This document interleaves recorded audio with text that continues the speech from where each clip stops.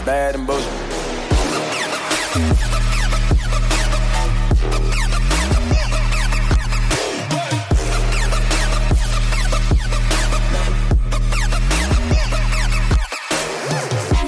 Welcome to the Bad and Bitchy podcast. I'm Erica. And I'm Arzu. And we have a packed show for you today. Well, we always do, but especially today. So I don't think we have any new content this week, which is a first in a long, long time. We did work on some stuff, though. So we didn't have a Wednesday Hill Times this week, which, you know, everybody needs a break. And you deserve it. You do so much. I do a lot. But wow, what a time to do it. And we're going to talk about that. As part of our admin, okay, people, we are still working on the website. I've seen a prototype of the website. It shocked me, actually. It was just so obnoxiously pink. I loved it. Anyway, that's still coming. That's what you're gonna get with me. If I have a chance to make everything pink, I will make it pink. But it's not like our pink is always like an obnoxious fuck you pink. You know what I mean? Like, it is so pink and saturated that you can't ignore it. Yeah. Just like we're so kind of deep and saturated that you can't ignore us. Anyway, true. If one were to build sort of like a brand association, that would be it. All right. So, Patreon supporters, thank you for your lovely contributions. We're still working on that plan. When we have it and when we need your input, we will let you know. As usual, I'm so excited about these new features and I keep talking about them and not showing you. So I'm kind of like Rihanna and her 9th album, if we ever get one. It's coming. Yeah. Rihanna releases a friggin' skincare line and we're like, but where's the album? Because her last album was 2016. Okay. I still love that album, by the way. Auntie is the best. Yes. All right. So let's get into it. Oh, by the way, always remember to subscribe, share, comment, and subscribe, share, comment, tell your friends, tell everybody you know about Bad and Bitchy. And yeah, that would help us out a lot. All right. Let's get into it. So, what a week. Where do I start? I'm so ready for this. I'm just waiting. I'm like, Erica, please, I want to listen to you talk about this. Okay. So, we're going to get into some civil rights history this week. And I'm noticing that a lot of you are reading books, but not ones on racialized history. And I just want to know, when does white fragility turn into the new Jim Crow? That's what I want to know. Okay. And actually, there's just on the, everybody know, like tech and politics and the socioeconomic implications of tech is like my shit. I love reading about it. I was reading about something about privacy that I will post on Not In My Color. Oh, that's the other thing I wanted to mention. Not In My Color, my brand that takes care of that tech, politics, society within an equity framework thing. I got a new logo. I'm so excited. I will unveil it at some point, probably not now, but I'm really working to sort of build that up too. So also you can follow me or follow Not In My Color at Not In My Color. That's color with a U. You can find us at notinmycolor.com. Please be aware that I too am redoing my website. So hence the new logo. This summer we're building. We're building. And come fall 2020, it's going to be a whole new world for us. What else can you do in 2020 but build? Yeah, exactly. Like, this is the time. So build, rest. That's the summer plan. Exactly, basically. So that will be as that. I'll keep you up to date with how that progresses. But where you can find Not in My Color on Facebook, Twitter, Instagram, and Instagram. I'm still figuring out for that brand. Anyway, let's move on. So I would say that we're in the new civil rights era. But we have just lost like an amazing legend in the 1960s civil rights movement. Representative John Lewis, a son of sharecroppers and an apostle of nonviolence who was bloodied at Selma and across the Jim Crow South in the historic struggle for racial equality, and who then carried the mantle of moral authority to Congress, died on Friday of pancreatic cancer at age 80. In 1965, at the height of the modern civil rights movement, activists organized a march for voting rights from Selma, Alabama to Montgomery, the state capital. If anybody's watched the movie Selma, that's pretty much what it was all about. Shout out to Ava DuVernay. Yes. I think that was her first feature film, by the way. Ava DuVernay is amazing because she didn't even get into film until her late 30s. Anyway, you got to watch her story. So, on March 7th, on March 7th, 1965, some 600 people assembled at a downtown church, knelt briefly in prayer, and began walking silently 2 by 2 through the city streets. The marchers were stopped as soon as they were leaving Selma at the end of the Edmund Pettus Bridge by some 150 Alabama state troopers, sheriff's deputies, and posse men who ordered the demonstrators to disperse. Posse men? What a nice way to call them, the Klan. 1 minute and 5 seconds after a 2-minute warning was announced, the troopers advanced, wielding clubs, bullwhips, and tear gas. Can you imagine bullwhips? Can you imagine that shit? Anyway, John Lewis, who suffered a skull fracture, was one of the 58 people treated for injuries at the local hospital. This day is remembered in history as Bloody Sunday.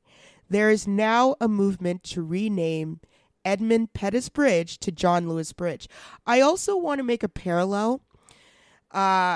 This weekend, Black Lives Matter held demonstrations across the city of Toronto and were arrested for, I guess, defacing the John A. Macdonald statue with some paint. That paint was pink. On brand. I'm just saying. So that still matters and it still happens.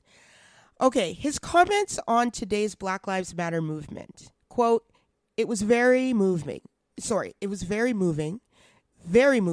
see hundreds of people from all over America and around the world take to the streets to speak up, to speak out, and to get into what I call, quote, good trouble, unquote.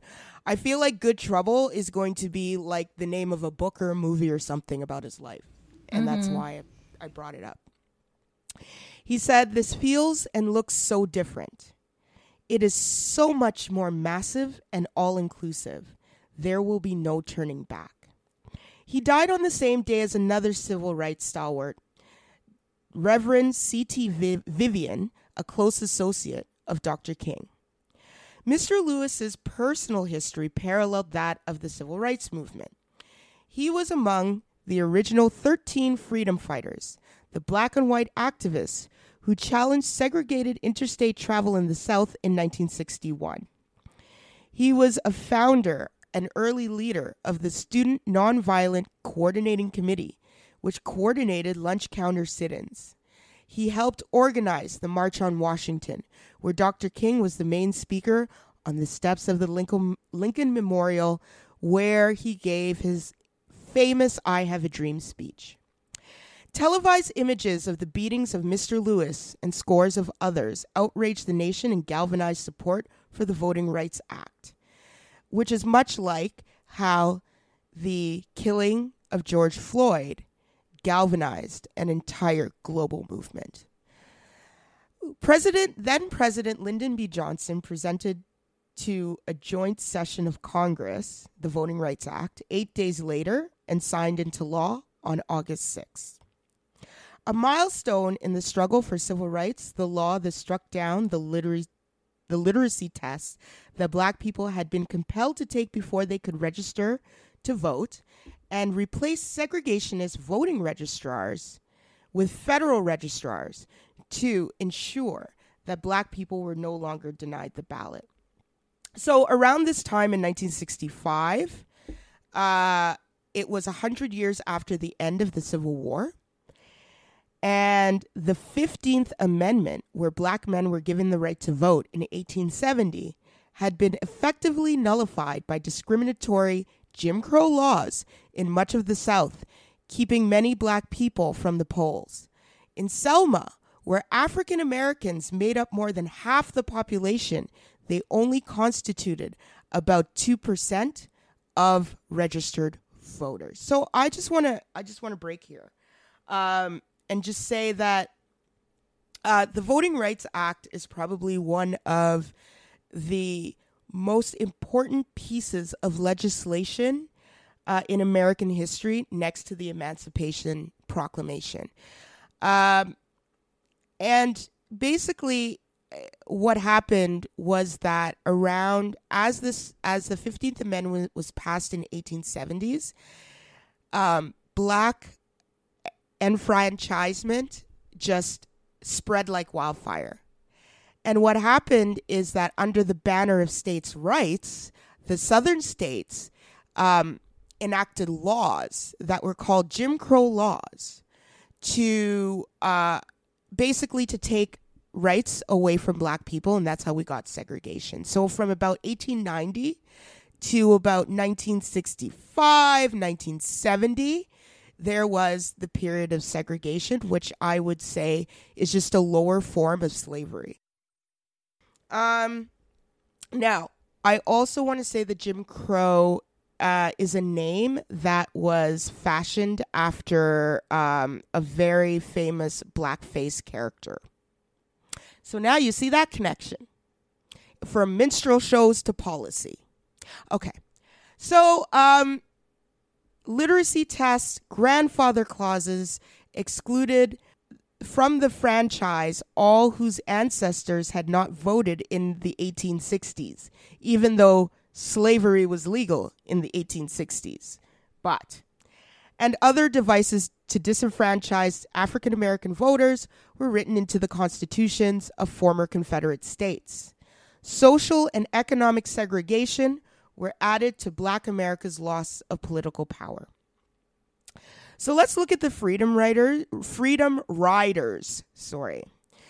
So Mr. Lewis, a Georgia Democrat, was among the original 13 Freedom Riders who rode buses across the South in 1961 to challenge segregation in public transportation. The riders were attacked and beaten, and one of their buses was firebombed. But the rides changed the way people traveled and set the stage for the Civil Rights Act of 1964 and the Voting Rights Act of 1965. I would also say the Civil Rights Act of 1964 is probably, the Voting Rights Act is probably the third most important and the Civil Rights Act the second. In 1947, the Congress of Racial Equality, known as CORE, created a journey of reconciliation to draw attention to racial segregation in public transportation in southern cities and states across the U.S. That movement was only moderately successful, but it led to the Freedom Rides of 1961, which forever changed the way Americans travel between states. So I believe the movie Mississippi Burning was sort of like took a piece of that. Freedom Riders were not all Black. There were black freedom riders, there were Jewish freedom riders, there were white freedom riders, and I'm using Jewish and white separately in this particular instance. Our civil rights leaders are dying.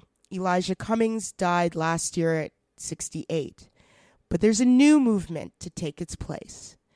Black Lives Matter is the most successful protest movement in U.S. history. The recent Black Lives Matter protest peaked on June 6th, when nearly 500,000 people turned out in nearly 550 places across the U.S. That was a single day in more than a month of protests that still continue. 15 million to 26 million people in the United States have participated in demonstrations over the death of George Floyd and others in recent weeks. So we're talking, so let's put this into perspective. The population, and this is in the middle of a pandemic, right? That's right. Where like people have been ordered to stay home, where people prefer to stay home to avoid this. So just imagine how much higher those numbers would have been. And let's also remember that Canada's 35 million strong.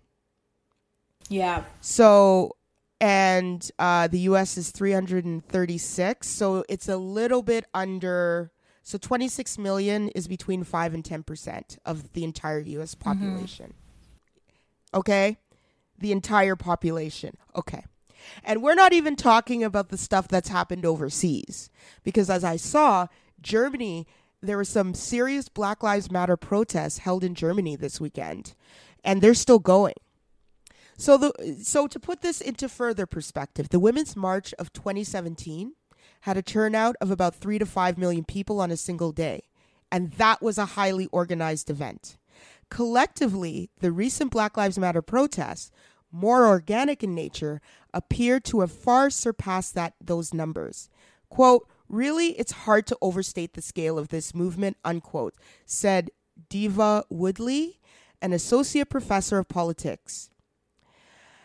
Professor Woodley said the civil rights marches in the 1960s were considerably smaller in number. If we added up all the protests during that period, we're talking hundreds of thousands of people, but not millions. So why is the movement so successful, Arzu? Like, what's your take? Well, I think a lot of it has to do with the fact that in terms of communication, in terms of organizing organically, we have so much more at our disposal, whether it be in social media, whether it be in group chats where organizers can actually connect with each other. But I also think, again, because Black Lives Matter is a movement that's built on the backs or as a result of the previous movements that came before it. So as a result of that, that increase in knowledge sharing spaces, that increase in having the ability to organize and to gather alliances and to really stand in solidarity with different groups whose values, whose struggles align with those of Black Lives Matter movement, have really allowed for different forms of partnerships and alliances to also be built instead of, some of these struggles happening in silos.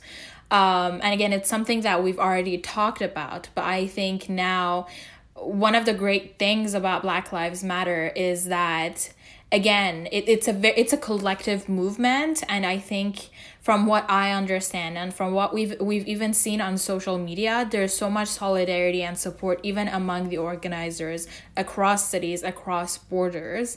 And again, the idea of a collective, the idea of a fight where the lines are blurred and everyone's allied. And there's resource sharing, there's knowledge sharing that has definitely impacted people's access to these organizing spaces and ability to show up. And that's my insight based on a very limited set of resources and understanding and insight that I have into the movement and into what's going on. Again, I'm from the suburbs. I've been spending my whole quarantine in the suburbs. So, and again, in Markham, in York region, there's been much less talk and much less action in terms of the actual demonstrations and work happening on the ground. Although I was actually surprised that around a few hundred people actually showed up to a protest and a demonstration here in Markham a few weeks ago. But again, realizing, that where I am geographically definitely impacts my understanding of what's going on the floor, the floor. I think that's what I would say is one of the contributors to the success of this new movement. I would agree. So I think Black Lives Matter, I think what I want to pick up on, really, is the fact that this is a community-based organization. Yeah. Black Lives Matter is successful because it takes a community-based approach to solving problems. Whereas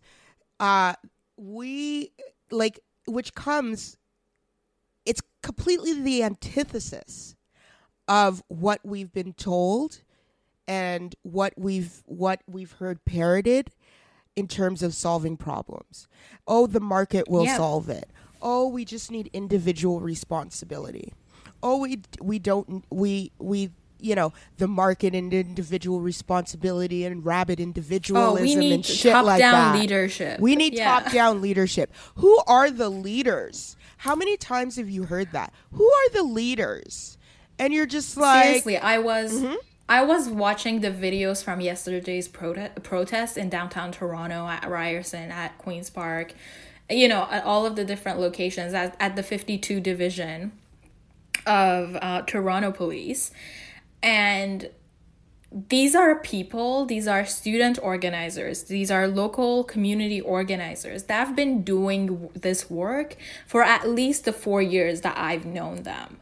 Consistently showing up for Indigenous lives, consistently showing up for Black lives, consistently calling out anti-Semitism and Islamophobia on campus, in Toronto, in their community. So again, I completely agree with you that these are people who've been doing this work, who've been building communities for years. And these are the people who are on the ground, who know the local issues, who know the problems, and who have the solutions. So it was really just a matter of our leaders and the media picking it up. Right? I was like, oh my God, it's that person. Oh my God, look, it's her. So there is, the ability to stay consistent and to have a community that will work to sustain you as you show up in such extreme and radical ways to lead your communities. I think that's what's really made this movement, at least to the extent that I know it in Toronto, strong. Yeah, and I also think that the whole decentralized structure of it makes it more difficult to infiltrate. Black Lives Matter, writ large, is not directing each protest. But what it's doing, it's teaching us how to protest. It's teaching us how to organize. It provides materials, guidance, and a framework for new activists. And those activists are sharing it too, and sharing it on social media. I truly, truly believe that community organizing is the best way you can learn relationship building. And relationship building is everywhere. You don't do business without building a relationship, because business is all about relationship. Right? And they're pushing the boundaries, right? Yeah. They're pushing the boundaries of what it means to be courageous, what it means to show up for communities and for these solutions, right? Like Idle No More, Wet'suwet'en Strong, Black Lives Matter. That's what they're really doing. The consciousness raising, aside from the protest, the consciousness raising and the courage building, I'm not sure if that's even a word, but work that they're doing, that's, I think, for a whole new generation of activists and people, it's redefined what's acceptable. And again, kind of calling out this bullshit of like not, kind of peaceful protest. Like, what does that really mean, and what has that really achieved for us in this new era of activism and kind of fight against inequity. Well, and that's the question they're posing, right? Yes. And that's the work they're doing. Yes. And they're always posing a question, and it's always in your face. And that's why people hate them. Because they won't back down. And I also want to so I'll get to the social media bit, but I really want to stay a little bit longer on the idea of what leadership looks like and the leadership structure. So the movement of the 60s needed a big institutional structure to make things work, in part because of the limitations of the technology at the time.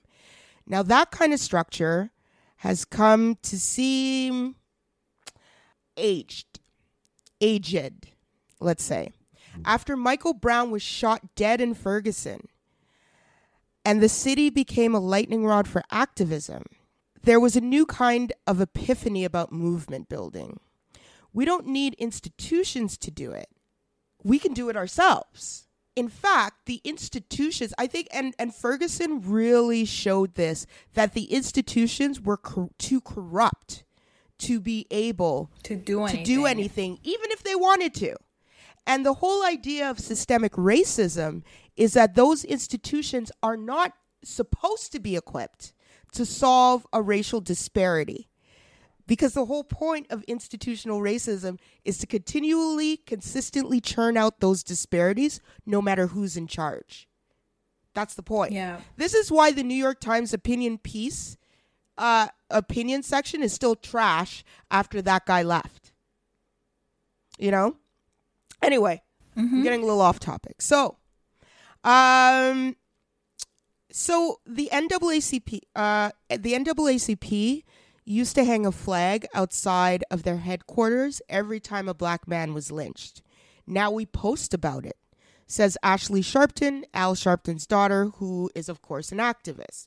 So now that I think we're going to get into this a little bit later, it's going to bleed, but let's talk about technology and how Black Lives Matter made social media fucking relevant. Yeah. Before that, everybody was posting cat pictures and shit. Yeah. Now, social media is the tool. And it's really funny because, again, we talked about this a little on Twitter this week, but I remember even up until maybe a year or 2 years ago, there were these a few white progressive women, let's say, in Canadian politics who really popularized this whole idea of, slacktivism, of how, using social media and hashtags and just doing social media activism, you're really just slacking off and you're not doing anything because that's the only thing you're doing. Right? And this was coming from people who are like, of course, white lady, you have access to all of these other platforms, all of these other systems of power where you can make sure that your voice is heard, where you can play, the gender card, because that's the only card keeping you away from accessing white patriarchal power to kind of, again, gain access or, get your foot through the door to talk about these issues, right? And now suddenly what Black Lives Matter did, this is the movement. This is how that knowledge building, that's how courage building now happens, right? Through sharing that voice, sharing that criticism online and through social media. And then that's bleeding, again, as you said, onto the streets and really building a movement that's unprecedented in U.S. history and global politics. But that's the tech piece, right? Of how, it was slacktivism and it was just hashtag activism that didn't really do anything when all of these progressive white women were kind of tired of the fact that, all of these movements were gaining momentum and building power on social media. And now suddenly it just shows us of how irrelevant sometimes these opinions become when they come from people who have so much access and leeway within these white supremacist institutions. Which is why power is at the heart of everything. I had to say that. No, you're right. Because actually, I'm glad you brought up hashtag activism. I'm so glad you brought this up, and I didn't even anticipate this. First of all, that's how I started. Here we are. Same. So first of all, don't like people in power who should tell you. People in power are trying to tell us how to be activists. Are you fucking kidding me right now? I literally had an MP tell the media that I was harassing her on Twitter when I was literally just asking her why she wasn't doing anything about sexual violence in politics. She was like, I just block like abusive accounts and like harassment. And I was like, girl, I wish I was you. Yeah, really. You know how easy it is for you to block out anything that you don't want to hear and pretend it never happened. That's exactly it. And that's exactly how they're behaving. And white women have been instrumental at pushing that, by the way. So I also read a very interesting article on Digiday. And Digiday is like, it talks a lot about advertising and marketing online, basically, right? And they were talking about how instrumental Slack has become in terms of in the media industry for employees to challenge their bosses and to organize. Oh, that's interesting. Yeah, and the fact that it's happening right in the face of the employer means that the employer, ironically, is less powerful in that situation. Because if they retaliate or do anything to these people, then all they're providing is fuel to a future lawsuit or to really, really explosive bad PR or brand devaluation, right? Especially in these times. But really, it's Slack that has become the organizing platform for even unionization of media employees. And I think that's pretty amazing. So anybody who talks about hashtag activism are people who don't get off their couch to do anything for anybody. Okay, next. All I'm saying is, and I also want to say too that online life and real life are pretty much blurred right now. So it's not like you're doing nothing. However, I do always encourage people to move, to add to their repertoire of hashtag activism.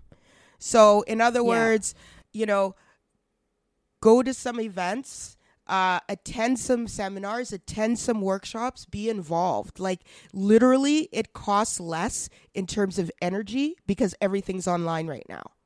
Yeah. But show up, in other words.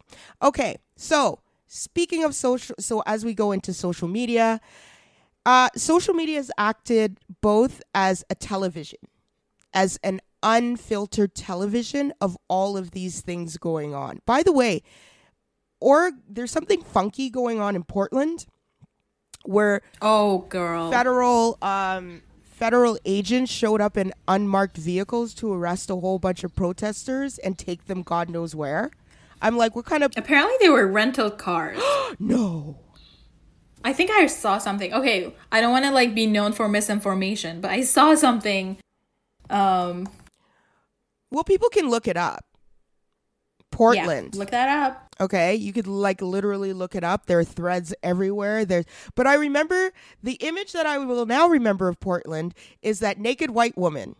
Okay, in the middle of the street, like sitting down, legs open, arms. I don't know where her arms were because I was obviously focused on one area. You know, in the middle of a street with heavily armed militarized police, like, pointing at her. Yeah. Like, that's iconic at this point. So media matters, by the way, and it matters a lot.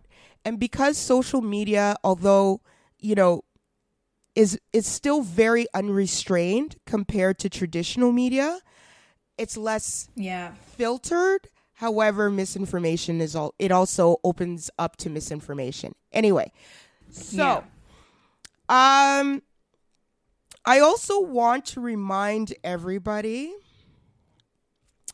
that and I say this a lot, D. Ray McKesson is not an original founder of Black Lives Matter, okay? Oh, girl, no. In 2013, Patrisse Cullors, Cullors, Alicia Garza, and Opal Tometi formed the Black Lives Matter Network. And it's an online platform that existed to provide activists with a shared set of principles and goals. And that was on July 13th, 2013. Happy 7th year anniversary, Black Lives Matter. So this is a woman-led organization. I also believe it's a queer-led organization too. And so, and these are like radical Black organizers, okay? Who basically, I mean, think about it. Like, just think about it. In the face of the president of the United States telling you that you're terrorists, imagine what kind of emotional labor that is in mental health. Yeah. Like, I just want to take some time to point that out, because these women stood strong in the face of a world who didn't want to hear them and wanted to shut them up. I know, because when I started, they created a movement that's unstoppable. It's unstoppable now. So for all the people who, I just want to remind people, to all those who say, if you're too radical, you'll alienate the people who want to be on your side. Bullshit. You have to become more moderate to get anything done. Bullshit. You have to change who you are and become more palatable to whiteness to be accepted. Bullshit. We have the power to change the context within which we live. We have an opportunity to change the status quo and to fight against it and to make something better and to create something better. And I just want everybody, whatever they're going to take from this episode, to ask themselves, what am I going to do to change the status quo to make it better? And it doesn't, I know it seems like basically Black Lives Matter gave you all a roadmap. BlackLivesMatter.com, BlackLivesMatter.ca. Okay, so there's one. Number two, what organizations are operating in your community outside your door? So I know here we have the Parkdale Food Bank. We have an OICS, which is Ottawa Immigration Counseling Services or something like that, down the street. I live in Hinchinburg. There's the Justice for Abdirahman Abdi Coalition. There are so many places doing this work, that literally all you have to do is Google. You can't be too lazy to Google, or else what are you talking about? Okay. So after that, Gen X, speaking of which, so Gen X, sorry, not Gen X, because, God, Gen X, my God. Okay, Gen Z, that's you, Arzu. It's y'all. Yeah. You guys have grown up with social media you will have like technology from like cradle to grave. You are that generation. So you guys really are pushing this movement, because even the founders of Black Lives Matter must seem like a little old to you guys, right? You know, I'm sure they're in their 30s right now. But the fact that it's you guys who have really been born into a shitty world, okay? So you guys inherited this world. Girl, I feel you. Like, one of my earliest memories is like US drones falling over the Baghdad like skyline. That tells you enough about my generation. Yeah. That's like my earliest memory. Exactly. And I'm sure they had to wear masks then, Arzu. I'm just saying. So you guys inherited a really shitty world that began with like 9/11 and the war on terrorism, which really became the war on Islam. and anybody who and any Muslim, it really turned into the war on Muslims. Okay, let's be honest. I'm dabbing right now. If you can't, say. I can't. That was like my. It is my post-trauma response to all the Islamophobia. You can see from all the rhetoric that you're like, oh yeah, this is problematic, and I blame George W. Bush and those Republicans for making it so, and the Democrats who supported them, by the way, because silence is violence. Hillary Clinton, their worldview has been shaped by Black Lives Matter. That's y'all. You are the largest generation in America and the most racially diverse, and you guys are voting now. However, you're being ruled by one of the most elderly governments in American history, by a president who makes racist remarks on a weekly occurrence. You are graduating into shitty economies. There's a pandemic. Let's not forget 2008 and the financial crisis that wiped out a lot of wealth for your parents and your families. Okay? What else is there? You also grew up with a Black president. Yeah. And I think that representation says a lot. It's such a mixed bag of experiences. It's a mixed shitty bag of experiences. Are we celebrating the representation politics, or are we just cringing at the white supremacist rhetoric? Which one is it? We're stuck in the middle. You are stuck in the middle, and yeah, it's really shitty.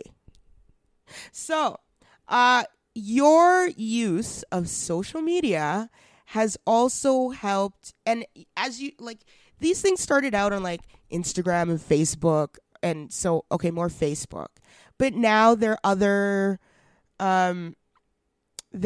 apps such as Signal, and Signal is one that I've read up on where you can actually communicate about protests and even fires and police presence and so on. Apparently Signal is intercepts 911 calls, or not intercepts, but gets the data from it and creates this sort of announcement of notification software. Instagram and Twitter to coordinate protests and hype. Many organizers are operating anonymously, working against disruption and surveillance efforts from local police, like the NYPD. Edward Snowden uses it. Uses Signal? Yeah. No way. Yeah. Oh, that's amazing. Okay, so Signal it is. Signal, sponsor us. Thank you. Signal, come sponsor us. Actually, by the way, surveillance on protesters is an issue, and I feel like if you've been following Not In My Color, hint, hint, nudge, nudge, wink, wink. Yeah, I was about to say, follow Not In My Color. Just honestly, stop this episode, go on Twitter, follow Not In My Color. Yeah, literally. And a lot of these sort of tech stories, including the Facebook story about their advertisers and Stop Hate for Profit. There's a piece up there about privacy and why privacy is important, and it will open your eyes. And it's a piece that argues that privacy is a collective issue and it's not an individual one. Anyway, that's there. So I would say, I don't know how much longer these protests are going to last, but the longer they go on is the more entrenched the ideas are going to be. Do you have anything else? No, I completely agree with you. But again, just to go back on a few points that you made, I think when you were talking about this specific moment in time that we're now a part of, and the tools that we have at our disposal to really be able to make those changes, it really brought me to a quote by Angela Davis, who said that you have to act as if it were possible to radically transform the world, and you have to do it all the time, right? So you have to, if you agree with the leader, if you agree with the activists who are doing so much work on the ground, show up and support them, right? If you really believe that you and your community and the folks on the ground have the power to actually radically transform how we support our communities, whether it be through defunding the police, whether it be investing in support services for underserved communities, you have to show up for it and you have to make that opinion known. And you have to do it all the time, right? Because again, as Erica just said right now, this is not gonna stop. This Black Lives Matter movement is so much more bigger than any of the individuals, especially the non-Black individuals and the allies who are supporting the work. And we need to be able to be consistent and make sure that the movement and the leaders of the movement are being sustained in ways that actually reflects that vision of taking care of our communities and being in solidarity with each other can live. So that's my 2 cents on that. Well, yeah, that's absolutely perfect. And I understand that white people are doing their reading, but your reading is not good enough. And if you think we're being too demanding, we are. Not too demanding, but yeah, we're demanding something from you. You know that Shia LaBeouf gif, like, just do it, with the fire in the background? Yeah. Just do it. That's the energy. That may be a title. Those are the vibes. Just do it. That's the title. Yeah. I'm just saying. Okay, So let's move on. Arzu, tell us what's happening in the job market. Well, a lot is happening. Again, we're in the middle of a pandemic. But this week, according to the RBC, the COVID-19 pandemic has pushed women's participation in the labor force down to its lowest level in 3 decades. So this is not surprising because women have seen proportionately steeper job losses than men and are more often precariously employed. Again, precarious employment looks like part-time work or contract work and work in sectors that were affected early on in the pandemic. So this includes childcare, healthcare, and personal support work. So all of those feminized jobs that are, usually more undervalued in our economy and in our culture.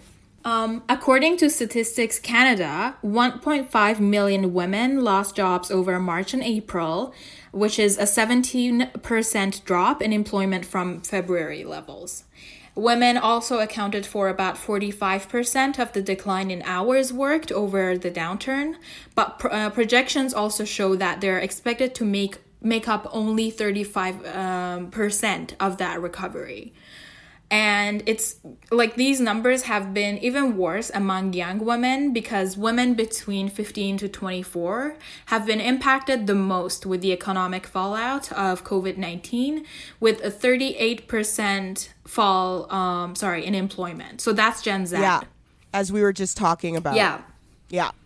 Go on. So again, add this to that list. Okay, yeah. So, in addition to the economic and employment impacts of COVID-19, women have been bearing the brunt of additional care work for not only their children and families, but also their communities.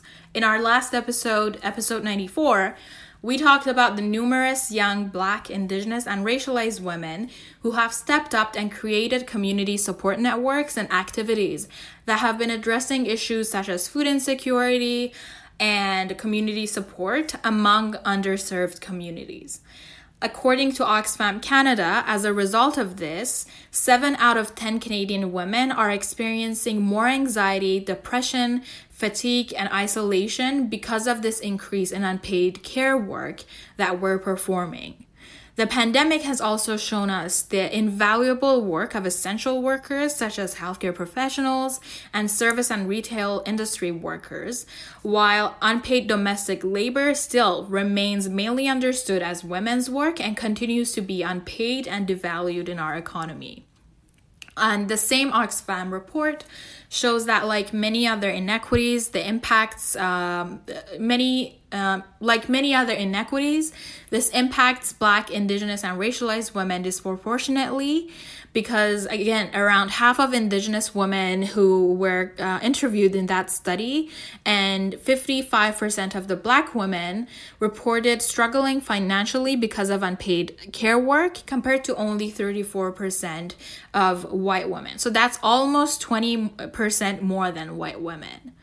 Some women also reported having to give up looking for paid work because of increased responsibilities at home being pushed on them. So we're talking about childcare, elder care, general housework. And this was even higher for Indigenous women who were 3 times more likely than white women to be faced with these particular struggles.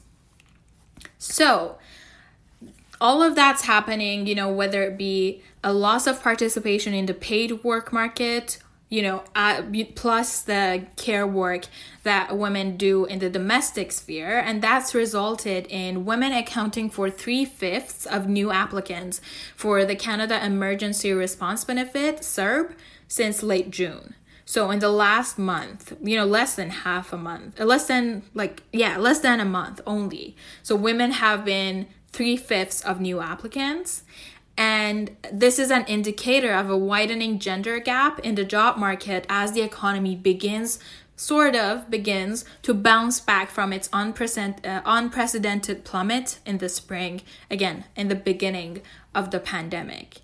And this gender gap is emerging as a significant challenge for the federal government and the provinces as policymakers and leaders try to balance these public health measures that have been put in place to deal with the pandemic with the need to reopen schools and daycares so that parents, primarily women, can return to work.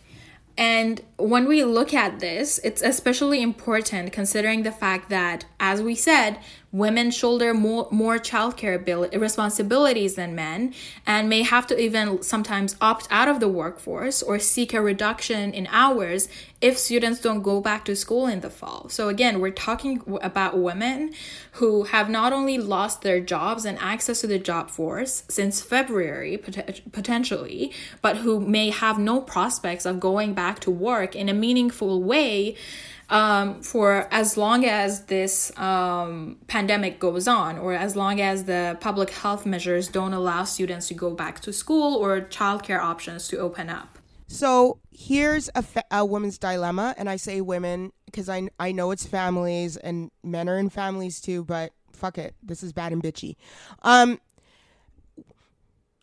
Women who are working, right? So full-time working women are at home right now with their kids 24/7.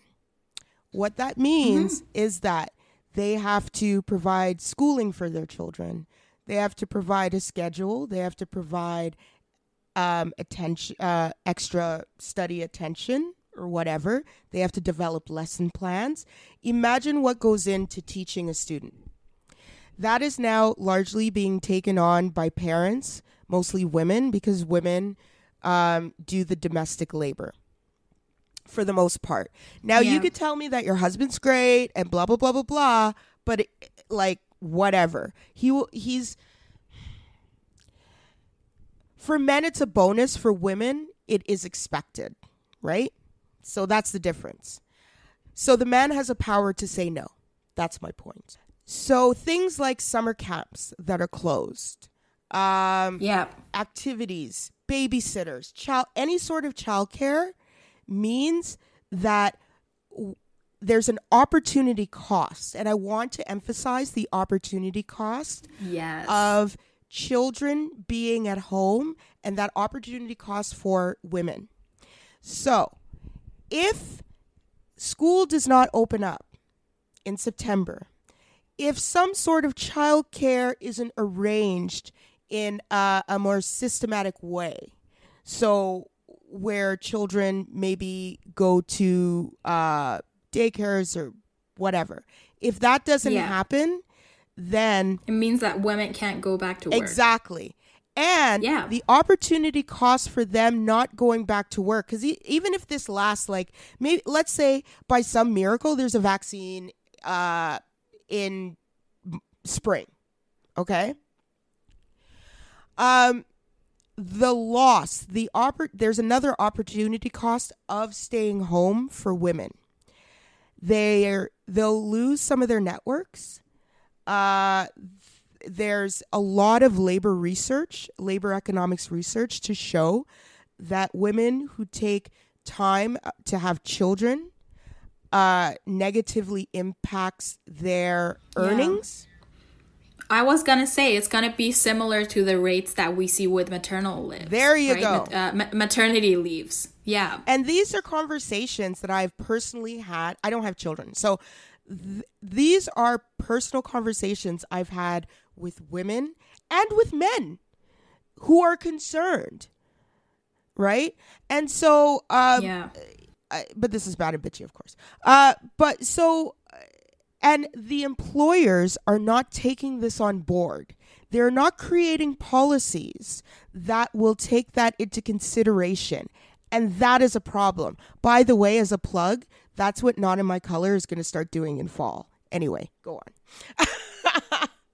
Advice. Yeah, and again, services. you already kind of pointed to this, but again, we need structural and systemic changes to make sure that this economic backlash, the gendered kind of lens that's been applied to this economic backlash kind of I don't know how to say it, but facilitates those kinds of discriminations and negative outcomes for women in the workplace, right? So the government's economic plans and responses to what we've been going through so far seems to kind of, forego their whole like GBA plus and feminist lens that this, government has been kind of talking about for as long as they've been in office, right? Oh, they've been talking.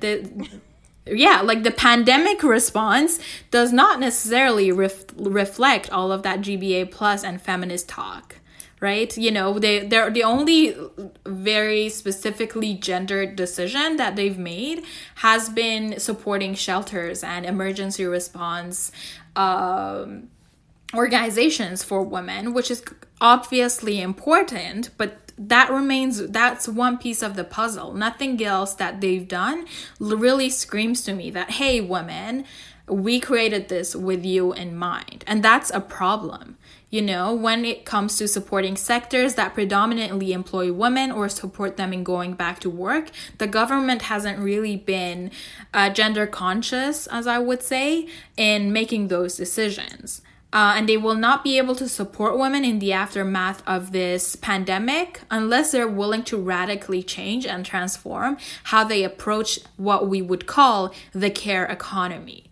So basically, the care economy is the sector of economic activities, both paid and unpaid, related to the provisions of social and material care work that is disproportionately taken on by women. So again, it's a feminized sector. It's a sector that is, dominated by women, where women do, most of the work. So on average, women earn lower incomes, women's work is undervalued, and female-headed households are more likely to be poor than those headed by men. So this pandemic exposes this already existing inequality and the disproportionate amount of unpaid and undervalued paid care work being shouldered by women in families, and the resources and the support necessary for women still working during COVID-19 has been kind of further complicated by the fact that our government has had no specific gendered approaches towards their responses, and specifically no plan for childcare, which is what we just talked about, which can play a huge role in women's participation in the paid work economy. So I'm glad that you're spending so much time talking about the importance of childcare, because I really do think that importance of childcare, I didn't even see it as much as I do now.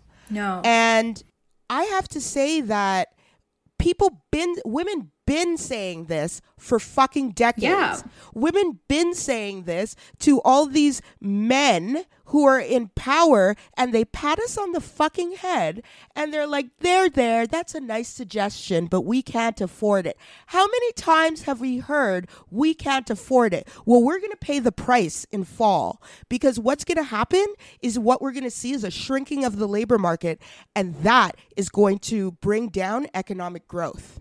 So the point of the matter is all of this matters. These social issues that are treated as some one-off thing, everything is connected. Everything. Yeah.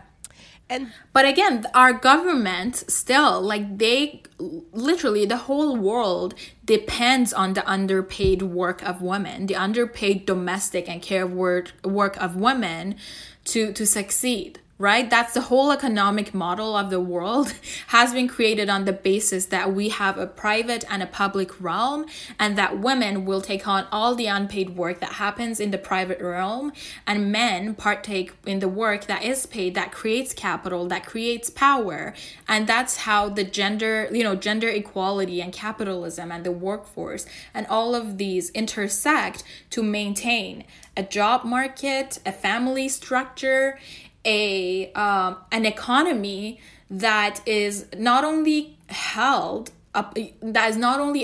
by inequity, but also like creates it. And that's the whole problem. The government is actually counting on us women to do unpaid labor so that, the men who are expected to more easily leave their families and leave their kids and go back to, paid work experiences, be able to do that, be able to do the rebuilding. And I think, we say that, they can't do that, but at the same time, there is a balance, right? They actually are depending on women's unpaid labor to be able to do the rest of the economic activities that they're planning for. Yeah. Again, I got too excited. No. You do that. Honestly, it's not. And I also want to say, we're always made to think that this is just so radical that, oh no, we can't do anything because it's just, no, exactly what you're suggesting is too radical. Like, we don't know what the outcome would be. Bullshit. Hawaii did something pretty awesome. They introduced, the Hawaii's Commission on the Status of Women introduced basically feminist economic and social policy. And these policies are intersectional. So Hawaii's Commission on the Status of Women introduced policies that would engender some serious pearl clutching in this country, move from militarization and move towards caregiving and equity, including free, publicly funded childcare for all essential workers. Now that's what I would call a feminist policy. So what's the problem? Mr. Trudeau. Somebody else did it. Take notes. So like you don't even need to come up with this. Most things you just don't need to come up with the, themselves. And even in Canada, like institutions, like again, since in 1976, the Royal Commission on the Status of Women, again, 1976, almost 50 years ago, they recommended universal childcare as one of the avenues to advance gender equality in Canada. And yet in 2020, last week, when the federal government and the provinces publicized their plan called the Safe Restart Agreement, the lowest allocations for funding go toward long-term home care, which is a field that's dominated by women, and secondly to childcare. The lowest allocated funds go towards childcare in Canada's recovery plan. This government is doing nothing for women. Nothing. This government is failing women. I will say that. Like, I already knew they were failing women, but they're really failing women now, because this is fact. What we're talking about has been talked about so many times. And it really is not that difficult. I've written about it, like in the Hill Times. Like, it's not that hard of a concept to grasp, right? And I mean, even this May, Trudeau himself said that the need for childcare has never been clearer. And yet, there's no bulk investments, there are no concrete plans for creating affordable and universal childcare for Canadians. Just do it, Trudeau. Just do it. I don't know this guy. Well, he hasn't done anything for Black people either. But this guy is honestly, and you know what? Unfortunately, he's what we got. You know what? Had he not given, as some white Canadians would say, at least he's not Trump. Yeah, that's a low bar. Okay. I know. That bar is like on the ocean floor. It's so low. Yeah. So you said on average women earn 12% less than men 1 year after graduation. Previously on this podcast, I haven't said that yet. I'm saying it now. But I will say it. Yeah. And the reason I brought it up is because we actually talked about, we as the podcast talked about on a previous episode, maybe it was last year or the year before, I can't remember, about how the gender gap starts in the teens, the gender wage gap. Yeah. And babysitting is a huge contributor to that. And a lot of it has to do with the way also parents view female and male babysitters. For males, it's a job. For women, it's like, oh, well, you take care of your little sister anyway. So I want everybody... We talk about the care economy. That's where it starts. Exactly. So everybody who has a babysitter right now, I want you to actually think about how you're paying them. Actually, if they're babysitting for you at this point, because they got to save themselves too. But the point is that we, as a society, are also responsible for the perpetuation of that gender wage gap. Like, we can't always look to Trudeau, even though Trudeau has failed us really, really badly. Okay, carry on. And honestly, I think this is actually a good kind of transition because, as we're talking about how we deal with the economic fallout of this pandemic, we can't leave young women behind. Like, our entry to the workforce, our access to education, this has all been impacted by the pandemic. According to the Canadian Labour Congress, I read this report, I think a few years ago when I was working for YWCA Toronto. But again, the numbers are so drastic that they really just stuck with me. Young women, as of 2016, and I'm sure the numbers will happen to be worse, or actually even similar. Because again, I'm going to go into the Canadian Labour Congress numbers in a bit. But again, this whole idea that the gender gap is narrowing, that's only actually true for white women. For Black, Indigenous, for racialized women, it was widening long before this pandemic came along. But again, young women already earn an average of 71% of young women's weekly income before the pandemic hit. In addition to that, and again, prior to the pandemic, young women were more likely than young men to work part-time and hold multiple jobs. So again, be employed in precarious positions. And considering this widening employment gap and uncertainty of when and how the job market will reopen, as contributing factors to this gender wage gap that we now know of, it will be, even wider for Black, Indigenous, and racialized women who are not only expected to, but so often do prioritize our families and our communities over our own sustainability and over our own wellness. So again, when we talk about the wage gap, there's not a lot of data. The data that's there is usually not representative when it comes to the needs of Black, Indigenous, and racialized young women in the job market. So a lot of what we have to do is to make sure that as Erica said, we're really trying to address this not only on a structural level and getting our leaders and understanding the needs that do exist and persist in communities and in the workforce when it comes to racialized women and underserved women, but really make sure that us as leaders, as people who have a voice and who have platforms and avenues and platforms of power to be able to make some of these changes that we're talking about. But again, to bring this to our conversation, it's important to know.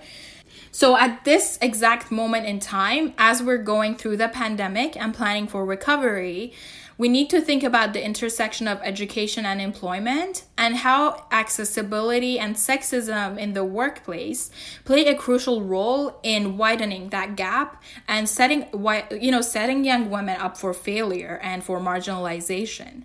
In January of this year, the Labor Market Information Council and the Education Policy Research Initiative, based in the University of Ottawa, shared that Canada's gender earnings gap starts immediately after post-secondary graduation and widens notably in the first 5 years in the workforce as men out-earn women. On average, women earn 12%, around $5,700 less than men 1 year after graduation. 5 years after graduation, the earnings gap widens to 25% or around $17,000. By that point, the gap is found within almost every field of study or type of degree. So again, keep in mind that these numbers do not reflect the wider gaps experienced by Black, Indigenous, and racialized women, women with disabilities, as well as refugee or immigrant women. So here's a piece of advice for all of the young women or recent grads who are listening. Negotiate your salaries, because we know that our governments, our employers, the systems that we're engaging with, they're not very adamant about making sure that women have the resources and structures we need to succeed and to earn money for the hard work that we put into we bring to the spaces that we enter. So it's really at this point, I feel like at least for me, it's really been on me to negotiate my salaries and to make sure that the people that we work with know our worth and know what we bring to the table. So again, that's a result of the sexism and the gender bias in company cultures, in the structures that we engage with every day. I read this, I'm not sure where I read it, but again, I read this research about how men are viewed and subsequently offered positions and salaries based on their potential and not their achievements. Right? Just think about the numerous college rapists who were let off the hook because they showed great potential when their victims were left to fend for themselves in the aftermath of rape and assault. Right? Like, oh my God, he's a great swimmer. Oh my God, he has so much potential. He's going to be an engineer. Right? So men are judged based on what they can be and not their achievements, whereas women are expected to go above and beyond just to get half the recognition than white men do get in the workplace. Here's the go ahead. Here's the thing. I also think that women's potential is viewed as how well they can serve a man. Yeah. So how well do you fall within this patriarchal hierarchical structure that we've created, basically, and whether or not you're a threat to it. Yeah. And which most of the time, especially Black women and Indigenous women, are inherently viewed as threats to that white patriarchal power. Because white patriarchal power was constructed orthogonal to Black and Indigenous people and what we do. Yeah. So it's in construction, it's that way. Yeah. So if you're a young woman, especially a Black, Indigenous, and racialized young woman, honestly, don't be afraid to ask for a higher or even the highest salary range. Or even honestly, I'm going to tell this to you, lie on your resume. Because honestly, white men do, and they're celebrated for it, and they're let off the hook. Okay, how much does this lie go? Honestly, girl, I don't know. Seriously, here's the thing. Women apply for jobs if they meet 100% of the criteria. Yeah. You know what men do? 60. If they meet 30% of the criteria. 30? I thought it was 60. Okay. I think you go and check it out. Either 30 or 60, but certainly not 100% and not close enough. If they meet at least around half of that criteria, they're gonna go for it, and they're gonna pretend that they're the shit, and they're gonna demand that job. Well, and so if it you know what I mean? Yeah. So that's what I really mean. Well, here's my thing. So I never want to create a situation I could be tripped up on later. So that's my thing. I think that's just protective. But I will say this. Use the most elevated language you can. In other words, don't say I participated in, say I led. And honestly, I'm not saying like go and say I was VP of Google. You know what I'm saying? But again, make sure that you're not downplaying and that you're over exaggerating the work that you've done. Because as great as what you do may be, in the eyes of people who don't view your work as valuable, it's going to appear to almost nothing. Yeah. It's going to equate to almost nothing. So that's what I mean. Yeah. Make sure that you're advocating for yourself, that you're using words and you're using language. And again, if it looks, you know what I mean? Because sometimes you're like, oh, it's just a volunteer thing that I did for this and this. No. Even if it was volunteer work and you were doing it, you need to put it on your resume as a job. You need to make sure that that counts towards your experience, because it does. And you need to make sure that your employers know that. People, a CV is a marketing document. Tell them how much. It's a marketing document. Tell them how much you're worth and justify it. That's marketing. Show them how much you're worth and justify it. You know, so you know your worth. So when you've got your supervisor at the table, make sure they know what they're getting and make sure that they'll pay you accordingly. Because with this widening wage gap, now's not the time to be meek and grateful and be like, hey, I don't want to lie and I have values and blah. No, you got to keep your eye on the prize and get it. Because, girl, nobody else is looking out for you. And I had to learn that the hard way. So on that wage thing, this is really juicy, so I don't think we're going to get to the next topic, which is fine. I struggled. And when I say struggled, with a capital S with that. Yeah. And, you know, when I first started Not In My Color and how to, like, it took me literally, like, 2 years to figure out what to charge. And then, here's the thing. Women don't talk about money.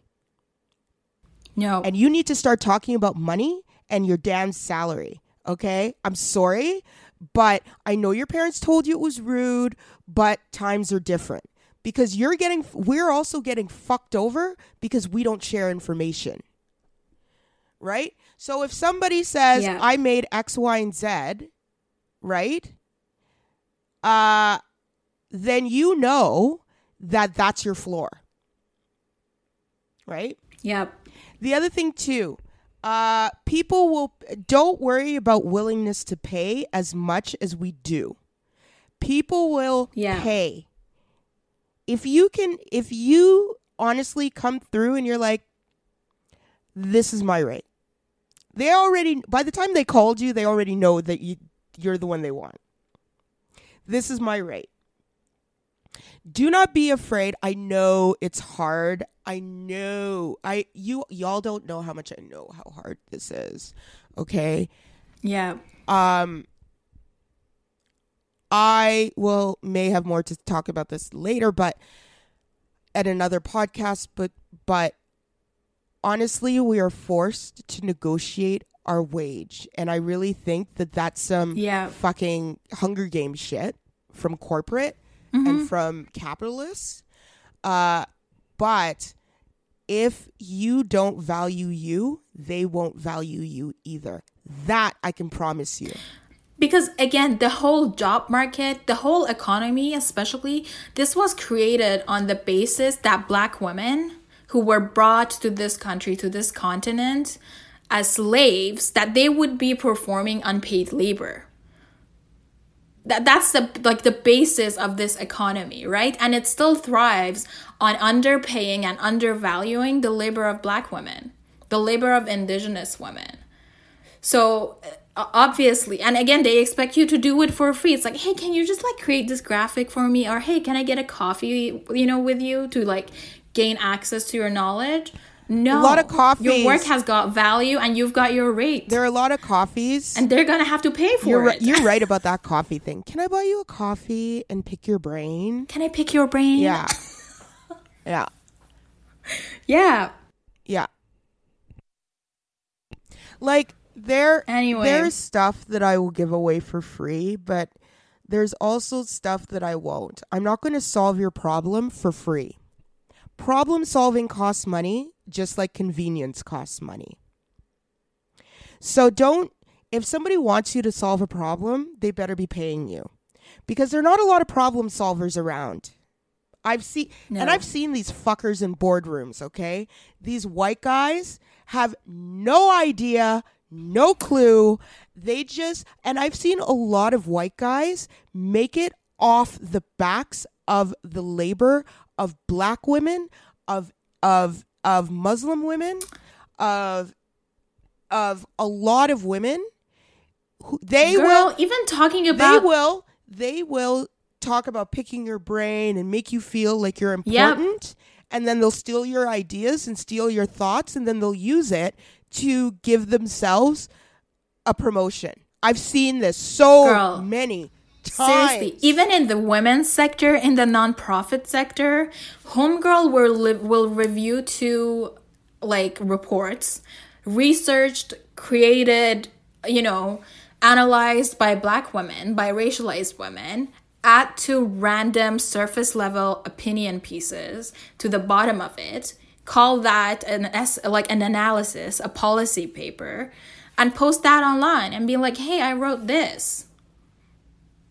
And call themselves, hey, leaders on gender equality and leaders on this and that. I'm seeing a lot of that.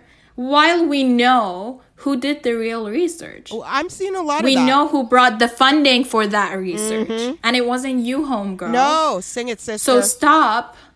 So stop using your proximity to whiteness as a non-Black and a non-Indigenous racialized woman to steal the intellectual property and the work of Black women in the workplace. Like, stop doing that, because you're a part of the problem. You're brown and you're Muslim when it suits you, and you're the white voice of reason when it comes to gaslighting and stealing from Black women. Pick a side. Anyway, I'm getting to this is petulant, no bullshit Arzu coming out. But again, I'm tired of the nonprofit sector, and we talked a bit about it in the last episode, but it's got a real race issue.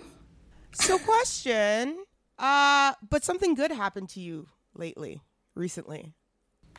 Yes, I got hired. I'm so excited. Permanent? After 3 months. Yes. Oh, yes. At a workplace I really like, so that's exciting. That's been a win.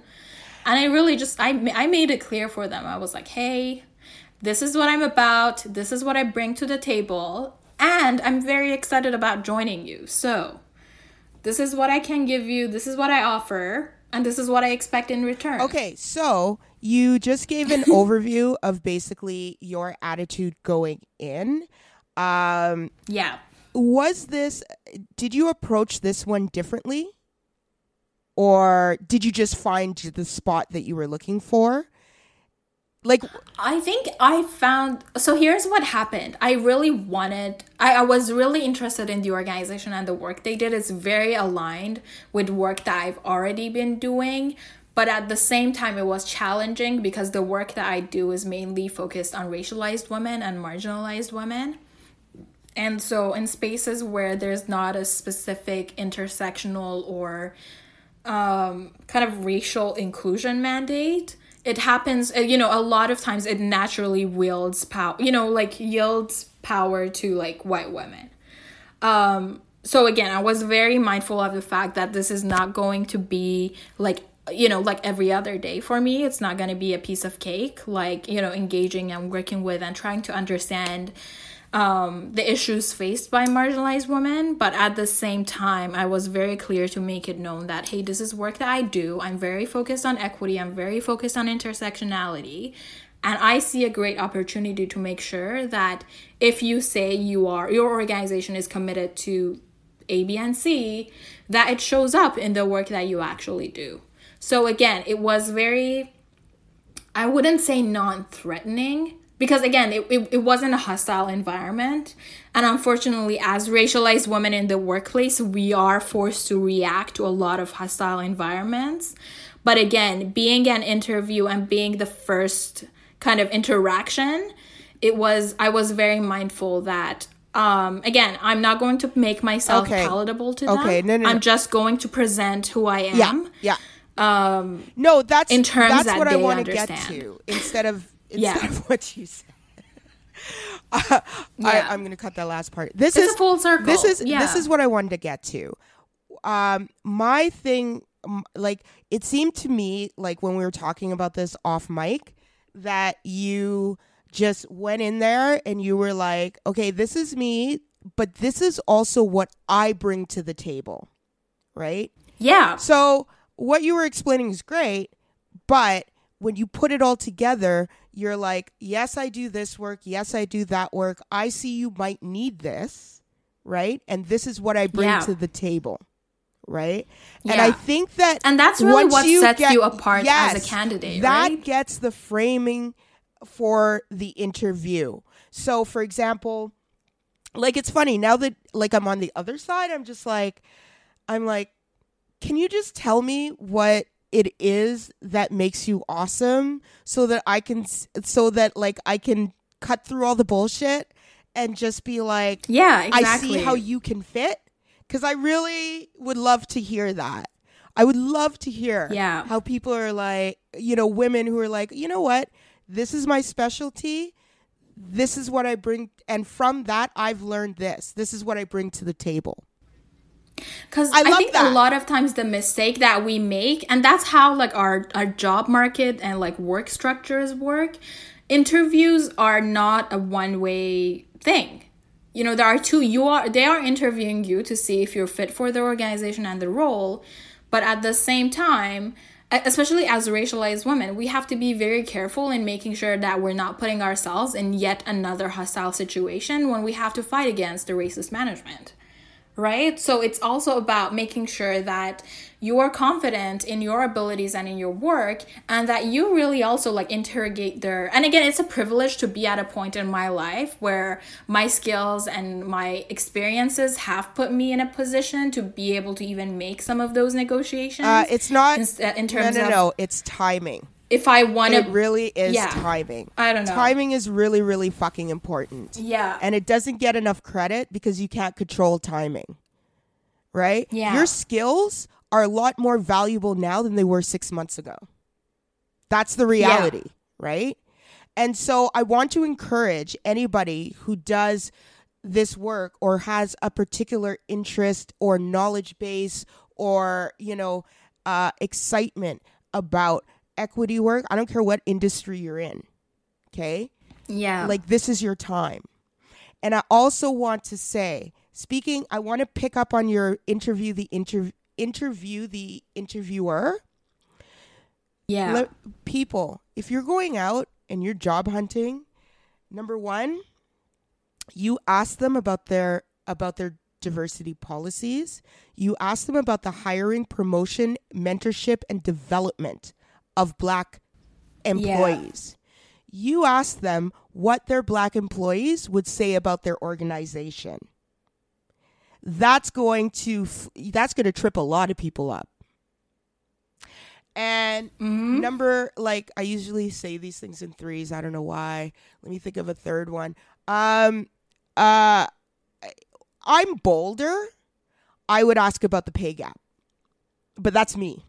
Yeah. I'm not saying you guys have to, and I'm not saying you guys have to even ask these questions, but these are very important questions because they give you an idea, and how these people answer it will give you an idea of how much they're actually working on their racial issue. Because I can guarantee no matter where you go, they have a racial issue. I don't care who it is. Everybody does. And honestly, now's the time to hold workplaces accountable to things like principles and values that now they very publicly, in some instances, shared and demonstrated.